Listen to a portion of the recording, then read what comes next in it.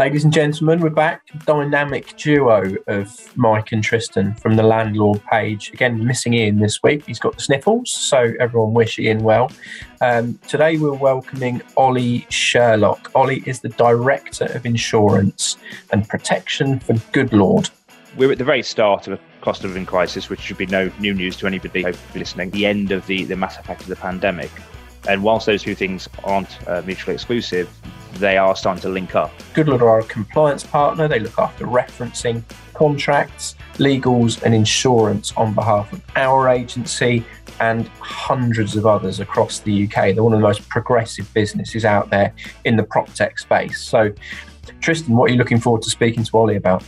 For me, there's a couple of things really. Insurance goes in line with referencing and what's going on in the background. We know the cost of living's increasing, so I'd like to know what changes are potentially looking to come into effect, the affordability is going to change, and the importance of having rental legal protection on your home, because we know that eviction process can be quite a long period and can be a very costly period. So if someone was to fall ill as well or lose their job due to redundancy, what protection does that landlord have? How much can they physically afford to keep that property without going into arrears themselves? So yeah, I'd be really interested to see the stats and trends from his side of what's going on across the board.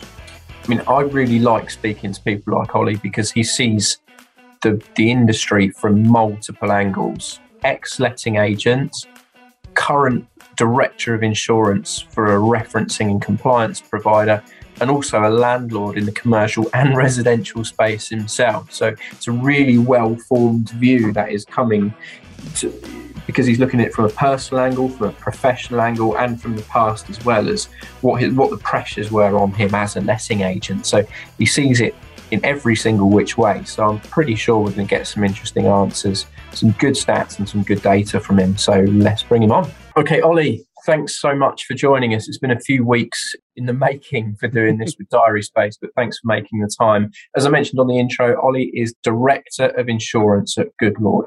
Goodlord is a process and a system, a company that we use at Avocado Property for all our compliance, referencing, tenancy agreements and insurance needs, and they provide it for a massive proportion of our industry. For those who don't know, who haven't seen me rattling on about it before. So, Ollie, thanks for joining Tristan and myself this afternoon. No, it's at all. Pleasure to be here. Thank you for the time. First question, the one that's always on everybody's lips, is what got you into being a landlord and got you into working in the property industry? So, as a family, we my granddad actually was one of the first within the family line to take an interest in property, and he was a butcher in a small town in Lincolnshire called Sleaford. And back then, of course, things like butchers, bakers, they're well known, and you become a bit of a personality in the town. He definitely had a personality, but the other passion, not only for alongside butchery, was also investing in property and allowing other businesses within that town to benefit and working together as a collaboration rather than a big property owner. He believed in small businesses and promoting those, and wanted to ensure that the local people in Sleaford could have had that ability to rent properties at a fair rate and deal with people like he wanted to be dealt with as a business owner himself. So we started commercially, and that led to a few residential properties being added to the portfolio. And that's something then over the generations through my mum and I, we've then sort of taken over and fully intend to pass down to the children and then so on from there, hopefully. So that really understanding how influential property is, and that sounds really basic, but if one, everyone needs somewhere to live, and two, everybody needs somewhere to do business. Now that's slightly changed because of the pandemic, of course. Now those two places are often the same thing, which arguably makes it even more important to people's lives. And it's such an interesting market, isn't it? It fluctuates, it moves. So on a personal level, I always had a keen interest, and from a professional level, that kind of led into my decision-making process as to what to do in my late teens, really. And I actually decided to go and become a letting agent initially. So I spent, oh goodness me, probably 6 years, I think. It feels like a long time ago because it was a long time ago. About 6 years maybe, being a letting agent myself across franchisee model, corporate model, and an independent model. And then I entered this side of the market from a supplier perspective. So we are at Goodlord now, as they reference so many people, make so many tenancies happen, puts you in a unique perspective to take a view on the market. what are the current trends? What is happening right here, right now across the UK?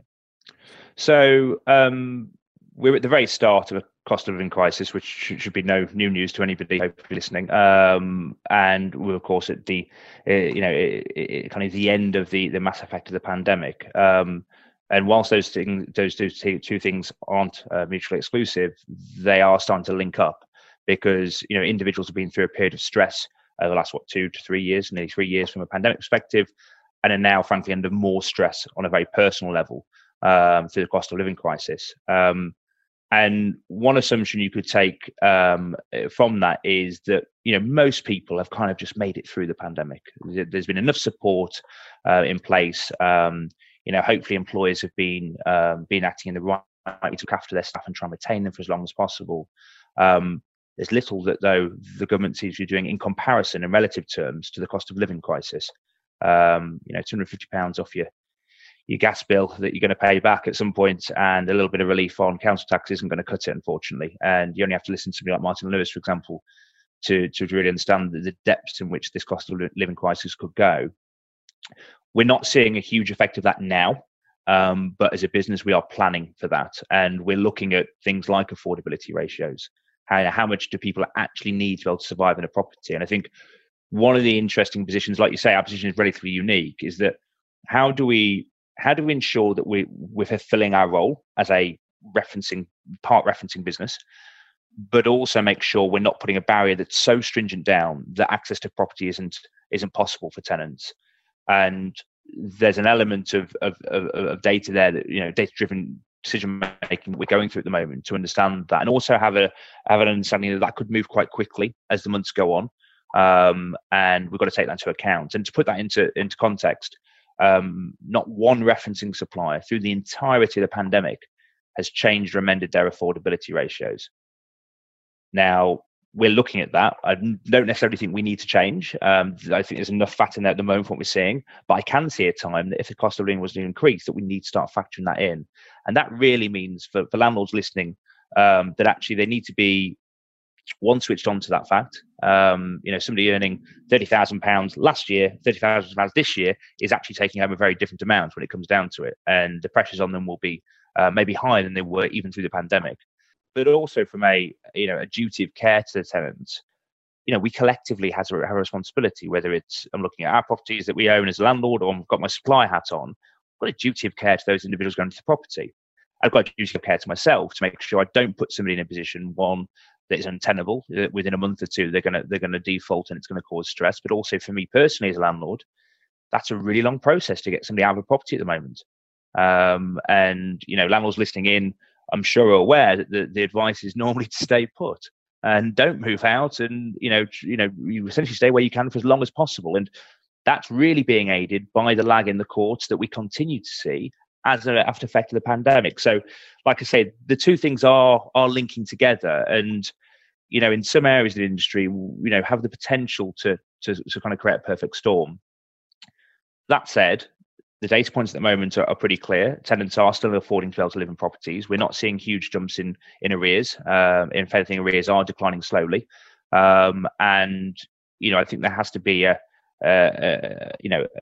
fair view on where we are. I expect our market, and we voice quite loudly about the cost of living crisis. I think that's more commercial led than data driven. And one of the things we pride ourselves on at Goodlord is making sure we're giving a transparent view of the market and trying to consult with people like yourselves as letting agents, and also direct to landlords. They can access a lot of data to our website as a landlord on their own without a letting agent. And I would urge them to do so because it points you in the right direction. But it's going to be an interesting few months, I think. And I think that applies to every single individual. Nobody's immune to this. Everybody's gas prices are rising. Everybody's petrol prices are rising. I think being in the position you are, it's a delicate balancing act. I've worked in corporate agency where the only interest in the branch is that the references get passed by hook or by crook. Yeah. So the 30 times rent multiple, I think it was 2004, 2005, I became a letting agent, and it was 30 times. It's still 30 times. And whilst wages have risen, rents have probably risen faster than wages. And now utilities are going up 10 times faster than anything else. we're out there talking to landlords and saying, look, the affordability test is still set at 30, but if we get multiple offers, it's something that I would seriously take a look at, is where those people hit on their multiples when you're actually selecting the right tenant, because 30 now, as you say, seems to still be working, but by the end of the year, someone earning £30,000 paying £1,000 a month rent, it's going to be a real squeeze, in my opinion. Doable, but a real squeeze, particularly if they've got family. I did see a stat, I think it was you put out, that in certain areas of the country, over 50% of people's income is now being spent on rent and utilities. Yeah, which is, for me, that's getting a little bit too close to the point. But I'd agree. Yeah, but where you are, the letting agents pay your wages, but the landlord ultimately is the person we all have a duty of care to. So I don't know if one referencing agent, one business can change that marker without having to bring all of the others with you. It's really hard, because your point around being, as a commercial agent previously, I've been in the same situation, and really your job at that stage is to try and get that property let out as quickly as possible. That's what the landlord wants. And if a piece of paper says a green tick, why the hell are we not moving this forward? And I think, you're right in terms of saying the landlord is our client at that stage as an agent. You clearly have a duty of care to them, but it's one part actually where the duty of care aligns completely across all the stakeholders. And I think changing that is quite difficult. And my personal feeling on this is that we should do what's right in terms of the end beneficiary is the landlord. If a landlord is, through their management fees, paying for a service to cover referencing, there's absolutely no point paying for that if you just want to be told yes. There has to be a transparent view of what the reality of the situation is. Now, referencing has always only been a snapshot of today, and that's the other thing. I think I'd implore landlords to go easy maybe on agents where they have tenants whose positions change. It's not their fault.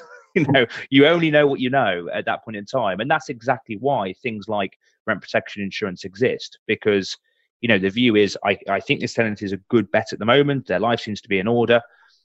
Within 2 months, there can be a family breakup. There can be a change in job, illness or injury. And these things, in a lot of cases, and for the most the arrears claims that we manage, these aren't tenants not wanting to pay their rent. These are tenants not being able to pay their rent. And you add in the fact that they've now got a £300-400 gas bill a month, it becomes really hard. And I do believe actually tenants mostly will pay their rent above and beyond everything else. So actually what we may well see is personal debt slightly increase in other areas, things like the utility bills, mobile phones, stripping out maybe more of the luxuries like Sky TV, for example, or whatever it may be. But the rent normally will be paid, because where we are from a market position at the moment is also interesting. There's less stock available. So, when a tenant exits a property, where are they going to go? Have they got somewhere comparable to go? Can they downgrade their property? And that's one area we don't see a lot of activity in, actually. We don't see tenants making really great informed choices and future planning themselves to go, a year ago, this property was great for me. I could afford the rent. They're not proactive as much as they possibly could be, I suppose, and going, I think it's going to be a struggle. Maybe we don't use the third bedroom. That's literally a dumping ground. Let's scale down. Let's save a few £100s a month. Allow ability to cover other bills, and that's clearly advantageous for all stakeholders. But we don't see that as much, which is interesting. And maybe there's an education piece around that, I suppose, to tenants, where tenants need to be more switched on to the fact they can do that more freely. I think there's a potential that what I see from my portfolio is when a renewal comes around, I don't have the number, but very few of my landlords actually look to really push the rent aggressively. They'll look for a token increase more than a market value increase. So if I let a 2-bedroom flat in my area for £1,100 last year, it's quite often that it will now be £1,250, but my landlord doesn't want to put £150 a month rent on that tenant, because they feel like they've got to know that tenant, have a bit of a responsibility to that tenant, that they're not going to just rip that person off. If they went to remarket, they're going to go at market value though. So potentially that that downsize is being squeezed because I'm only getting £50 a month back by downsizing, and it's going to cost me a couple of weeks rent in changeovers and tenancy cleans and all those sorts of things. Whilst, other things, council taxes, bills, that kind of thing might drop. Yeah, I think that's a great point. And the market is kind of outstripping everything else at the moment. The rise in rents over the last few years, you could see that as advantageous for landlords, but there's going to be a ceiling, and that's not fair. There's going to be a ceiling if rents and inflation continue to outstrip earnings. If we have almost an economic miracle in the next 6 months and that doesn't happen, then there is, that can continue. But I don't recognise there's enough layers being introduced in order to help support the vast majority of tenants in that way. So I think it again speaks to the point that 99% of landlords are there to do the right thing and are actually really supportive. And landlords clearly get a bad rub of the green when it comes to this kind of sentiment or the way the media will discuss landlord and property ownership. The vast majority of landlords are single property owners. They have one investment property, or it's an old home they used to live in. They're not driving around in Bentleys and have 400 properties each. And we saw that through the pandemic. We were front and center of this because we managed to keep our rent protection book on throughout the pandemic. Unlike a lot of others in the market. And the reason we managed to do that was because we introduced a mediation piece of work that we continue to do this day. So we actually understood all the moving parts of a tenant cycle, and we're linking that up with the landlords. And I can honestly tell you that the vast majority, if not nearly all of landlords, engaged, were progressive, were there to offer tenants some kind of support that they, as much as they could offer to actually help the tenant get through that period of time. And your point around the renewal aspect, I think, is very similar to that. Recognizing that, I could get £100, £150 more maybe, but I'm going to have upheaval, I'm going to have change. The tenants have looked after the property. And, I think that goes a long way to keeping tenant sentiment and landlord sentiment aligned. And you don't hear much about that, do you? You don't see TV shows exposing great agents or great landlords. You definitely see TV shows exposing the other side of the coin. Look, the headline "Everything's Fine" never sold a newspaper, did it? Exactly. So I think going out and saying, "Hey, landlords aren't increasing rents on tenants when they're in situ," that's a really, really dull, boring headline. But saying rents are going up is people need the shocks in order to read the stories. And social media and newsprint media has always been based around that conflict and that kind of that argument side of things of, well, isn't this good, isn't this bad situations. So it's an interesting one, and it's something that we kind of encourage our landlords to try and encourage longest possible tenancies, because I feel like even if you're losing £50 a month on the peak rate, the fact you've had your tenants there for 4, 5, 6 years pays itself back in spades, personally. Yeah, no, I completely agree. And I think, understanding what's motivating landlords is important. And sometimes landlords don't have an idea for themselves. They just have this property and I think I should let it out. And actually, there's always going to be a further step to that. And when I used to be an agent, one of the first things I'd understand on evaluation is, what's kind of your 2 to 3 year plan with this property? Is it an old family home that you're going to return back to? It's going to change the demographic of tenant I want to introduce you to. It might be something that you've bought for a long-term investment, and actually long-term and consistency is key. There's always going to be slight differences between landlords' needs. And for landlords listening, I suppose today, it's about sort of assessing what's your plan. What are the core values that are important to you? Because if it is getting the most financial benefit from that in a short amount of time, then the market's kind of primed for that. But that may be counterintuitive to actually having consistency of tenants and tenants looking after that property in a manner you become accustomed to with the current tenant you've got in. So all of this comes into play. And, I'm a big believer in letting agents. I think that's a really important part of this cycle. The landscape for landlords changing, almost monthly. The amount of legislation and regulation that is now part of the lettings process is something where I feel letting agents almost add a hidden value. And arguably, agents don't sell themselves enough on this front for landlords to really understand all the little things that they're doing that amount to a big risk. And, I think we've all got sort of horror stories where you speak to agents or landlords and you go, and they weren't even aware of this thing they had to do. And or there's changes to the how to rent guide, for example, that are kind of put on a message board somewhere in the ether and nobody's aware. Letting agents are, and they're front and center of it. So I think letting agents have as much a part to play in this as landlords in some respects, to supporting the next sort of 12 or 18 months worth of stress. Yeah, I mean, you blew our minds off camera just before we hit the record button to say something like over 60% of landlords do their business privately rather than through an estate agent. So why, in your opinion, should a landlord use an estate or a letting agent?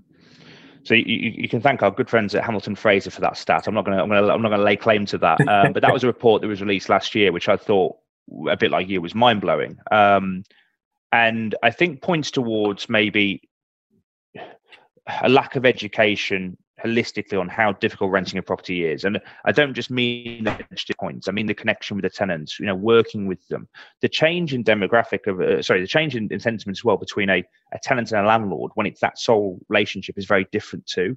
The letting agent acts as a middle person in order to mediate a lot of problems, whether it's just a really straightforward maintenance issue, or indeed something like rent arrears that needs maybe another set of eyes on.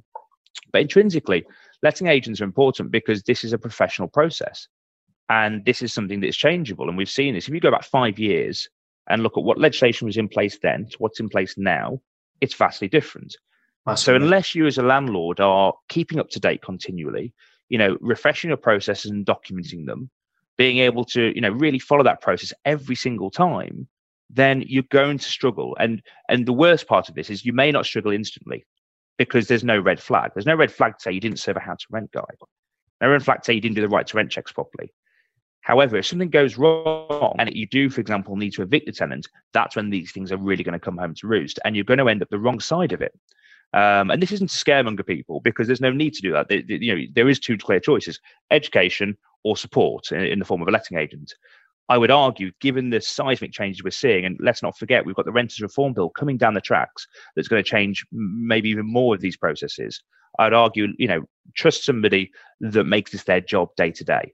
If it's not your job day to day, go to an expert. And I think it's easy to forget the value agents bring to the landlord, but also to the tenant as well. You will hopefully have a better process led by an agent, I think, unless you're focusing a lot of time on this yourselves as landlords. That leads us in. How should a landlord protect themselves? What are the best buys? If you're a landlord with a tenant moving in, where should you be going? Where should you be putting your money to make sure that you're always protected? So I think protection comes in different forms, and the natural thing would be to sit here and say, well, buy rent protection. As Director of Insurance, that's one of my main products. I think it's a lot deeper than that. I think protection comes in firstly how you present the property. Tenants are going to treat the property in which they perceive it. So, if you have made a decision to maybe, not repaint the walls again this time because, you haven't got time, or there's a bit of cost added, choose to do it. Set your property up to be treated well. I suppose is the best first point of advice. That gives you a layer of protection because you start off on an even keel. And I think what you find is most tenants are thankful actually for entering a property that is that bit better than maybe the standard. If you aim at that, then you're not going to go far wrong from a tenant sentiment perspective. And I think it forms a level of respect. There's a clear commercial upside to that too. If your property is slightly better dressed than others, you're going to be able to obtain a better rent. They attract a different kind of demographic. In terms of protection there and in though, it's making sure you're fully aware of what your responsibilities are as a landlord, or indeed make sure you're passing those responsibilities contractually onto a professional letting agent. The biggest step here is the kind of the adoption of the let itself, getting the agreement agreed, making sure you follow the right legislative steps in terms of process, making sure you've got gas safety in place, etc., etc. I'm not going to sit here and teach landlords suck eggs, but it's making sure you've got that and knowing what the list from A to Z is, not A to D or A to S, A to Z. What's the total amount of work required? And making sure those steps are followed and documented will give you a layer of protection as well. Because if anything were to happen, you're not going to get to a hearing where a judge turns around and says, well, actually, you didn't do this, this, and this. So actually, I'm going to favour the tenant here. You have no right to argue your case because you didn't set the letter in the first place.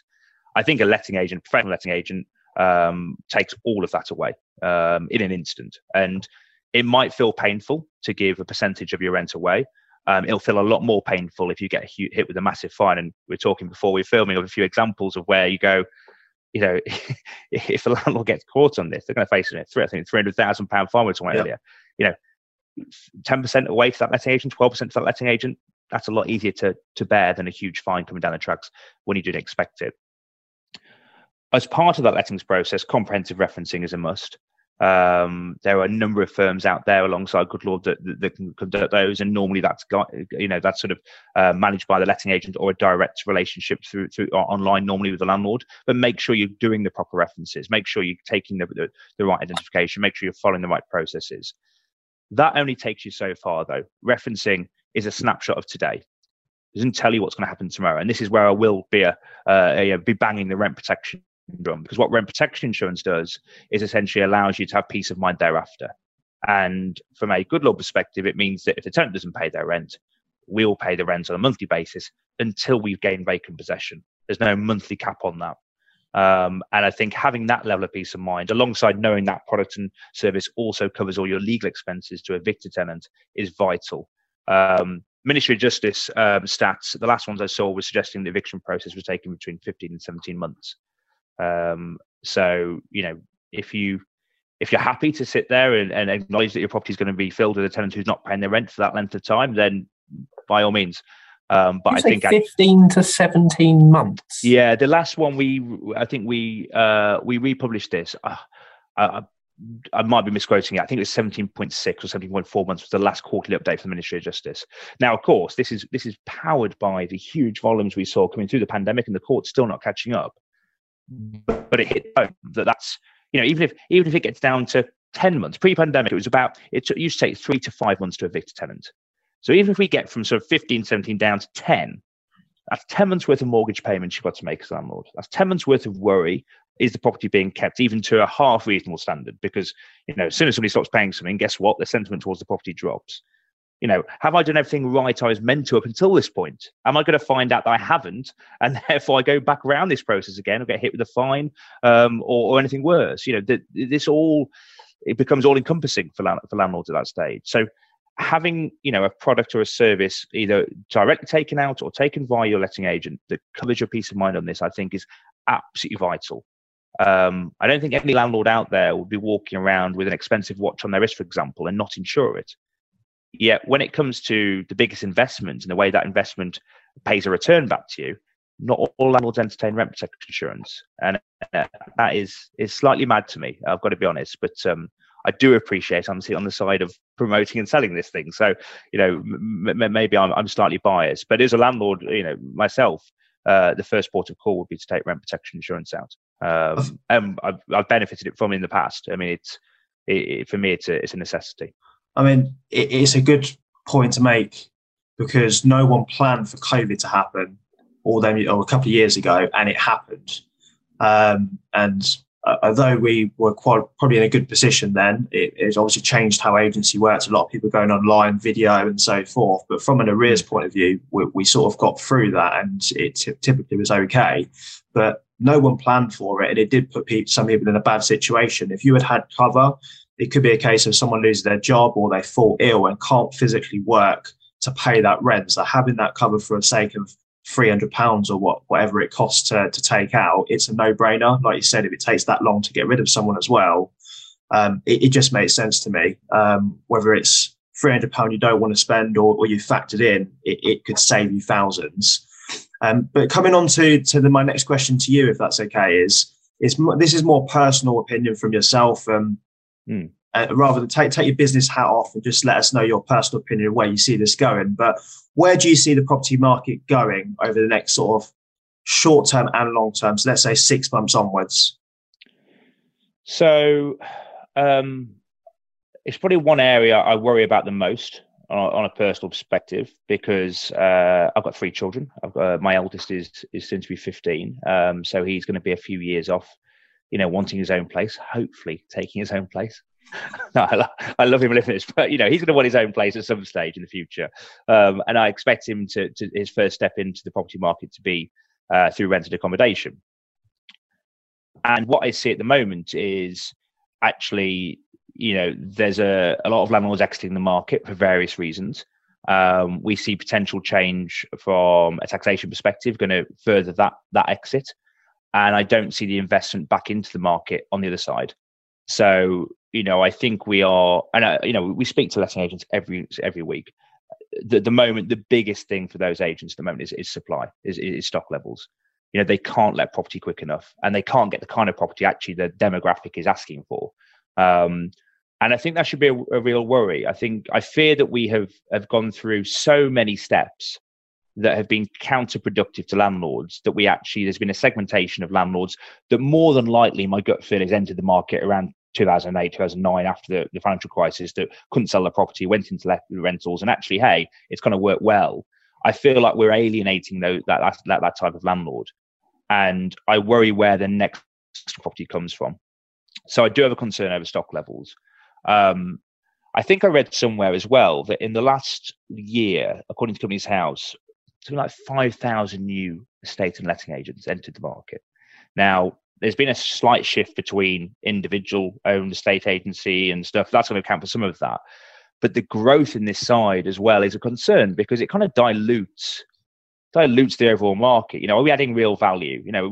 How is the industry changing to adapt to customers? So that's another side. Like, where do people go to get expert advice? And actually, are we diluting it too much? That there's so many agents and so little property that all becomes a bit of a race to the bottom from a fee perspective. I think you guys can speak to that more clearly than I can, but I certainly recognise there's been pressure on the fees, and I'm a big believer for landlords. And as a landlord, you get what you pay for.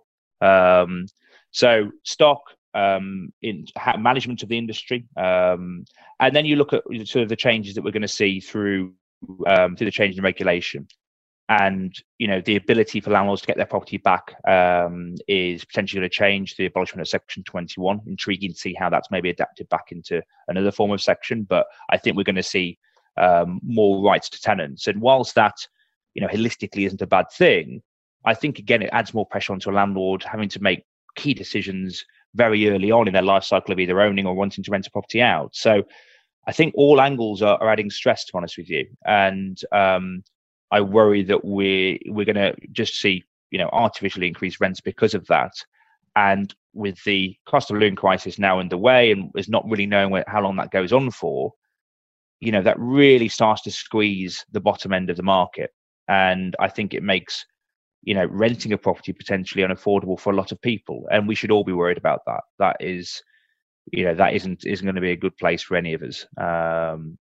But yeah, I can't be seeing that. Sorry, it feels a bit negative that reply, but I think the market's being squeezed in many different ways, and I think there should be a level of concern around that.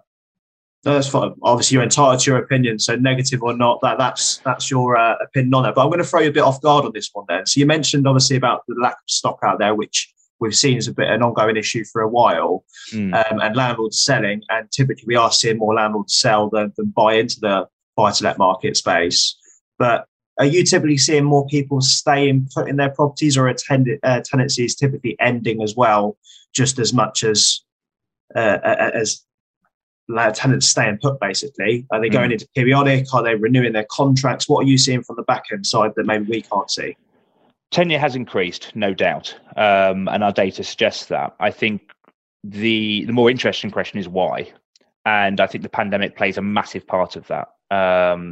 This industry and our sector especially is pretty bomb-proof. It's one of the first things to be switched back on, wasn't it? The housing market, mid-pandemic. But I think what we saw was that people started to value their homes a lot more than they maybe done before, and that's natural. They're spending more time in them. But if you're happy with your property, especially given there's a shortage of stock, you're more than going to stay longer. And the data suggests that tenures are increasing. I don't necessarily see, again, from a personal perspective, I don't see that stopping. I think people will continue to stay longer. And I'm not sure the gap between renting your property and owning your own property is shortening either. And I don't think the measures are there to really help people transition. It's clear from a government perspective they would like people to own their own properties. That's been kind of front and center of the focus when it comes to housing. I'm not sure though that the mechanisms are in place to really deliver on that focus. Yeah. And you only got to look at we've got another housing minister, I think last week. I think that's like, I don't know, 12 in 10 years or something daft like that. It's for something that's so important to people's lives. I would maybe question the priority level it gets at the highest level to be able to really give meaningful mechanisms to help people either transition from rented to ownership, or indeed accept that the way that people live in property has changed quite significantly. A higher percentage of people are renting, and if that's the case, we probably need to sort of recognise the value in that sector and invest in it more. I suppose time will tell on that. Yeah, and we're all kind of here for the ride, whether you're a landlord, a letting agent, or a supplier. And I think, for me, it's the same with how we look at our business. Everything is data driven, and understanding sort of where the stress points are from a data perspective often lead you to the right place. And I think chats like this, maybe switch attentions away from your own individual property, thinking actually, what's it look like over the next 4 or 5 years? What's my goal as a landlord? And I'd implore all landlords to have a goal as well. Is it to maintain that property and build that portfolio? Is it to essentially manage that property for a short term because you're then moving away? Understand exactly what you're trying to achieve with your property, and then if you're open to that idea, go and speak to professionals. The letting agent's time costs nothing, and you may after that decide it's not worth your time. But I think letting agents here, again, just to bang that drum once more, really can add value to a medium to longer term benefit from your property. You'll be pleased to know we actually had a podcast a couple of weeks ago with a business coach, and he spoke exactly the same thing as what you just said there. Set your long and short-term goal of what you want to achieve as a landlord coming into this space. So anyone that's listening that hasn't seen that, check it out on Spotify, Apple Podcasts. It's all there. And we're here to give free information anyway. So more than welcome to fire us a DM or go on the Goodlord website and have a look. But bringing me on to my next question, Ollie, if you invest in the next buy-to-let deal, the perfect buy-to-let deal, what does that look like to you? Goodness me, it's hard to get a lot of value out of the market at the moment. From what I can see, I'm based up in Lincolnshire, so we're not, from a costing perspective, it's clearly not as high as other areas of the country, but we're seeing prices continue to rise. And I think on that basis, you're really buying something for 10 or 20 years time. Actually, I don't think there's many quick wins in the market at the moment. So for me, my preference would be to something slightly larger than maybe the norm, probably a 3 to 4 instead of a 2 to 3 bed, acknowledging also that people's lifestyles are changing. Whether you're back into the office or not, most people aren't back 100% of the time, and I don't see that changing back. And I think that's a real positive thing, actually. I think the work-life balance, if you get it right, is really, it can be really driven by that hybrid scheme. But if you're looking to invest in something that's going to be fit for purpose for the demographic of tenants that you want to entertain, and for me that's normally a couple or a small family, then probably looking at something slightly larger than we'd normally entertain would be where I'd focus on. But even at that segment of the market, again, I don't see much value. And this is the other thing. This is why it's problematic, especially when you look at stock, because you may have people out there that are wanting to move on something or want to invest in something, but they just feel the market isn't right for them at the moment. And often in periods of stress, there are normally opportunities.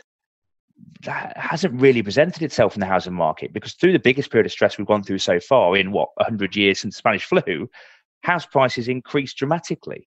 And that only works if you're kind of exiting out of the market and you're cashing in, because if you're looking to continue to invest or you're selling somewhere to buy again, you're on that ladder.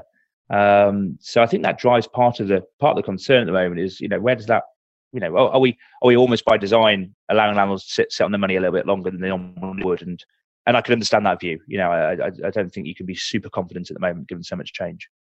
But to answer your question, 3 or 4 beds. I think the summary is perfect. More landlords are selling than buying at the moment, because I look at it as a cycle. The vast majority of landlords in my area did come around the sort of 2007, 2008, 2009 time, either buying low or being forced into being a landlord accidentally, and now cashing in on the profits.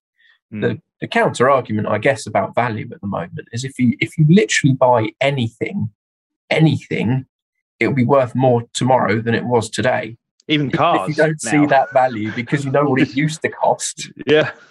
We struggle because we know what it used to cost, and what it costs now seems expensive. But if the market's racing away at 10% a year, then frankly, you can almost buy anything and look like an expert in front of your friends and relatives when you're saying, well, look what I paid for it. Look where we are now in a year's time. As you quite rightly say, where that ends, nobody knows, because nobody expected to see such massive gains out of a pandemic. But here we are. So I think that pretty much wraps it up, and it just leaves me and Tristan to say thanks very much to Ollie Sherlock. As ever, details about Goodlord, their website, their blogs will be attached to our socials. So we use them all the time for our stats and our blogs. Feel free to go on and read and get more information about what they do, how they do it. If you want any more advice from Tristan and I, as ever, click below. We'll speak to you soon. Okay, Ollie's left the building.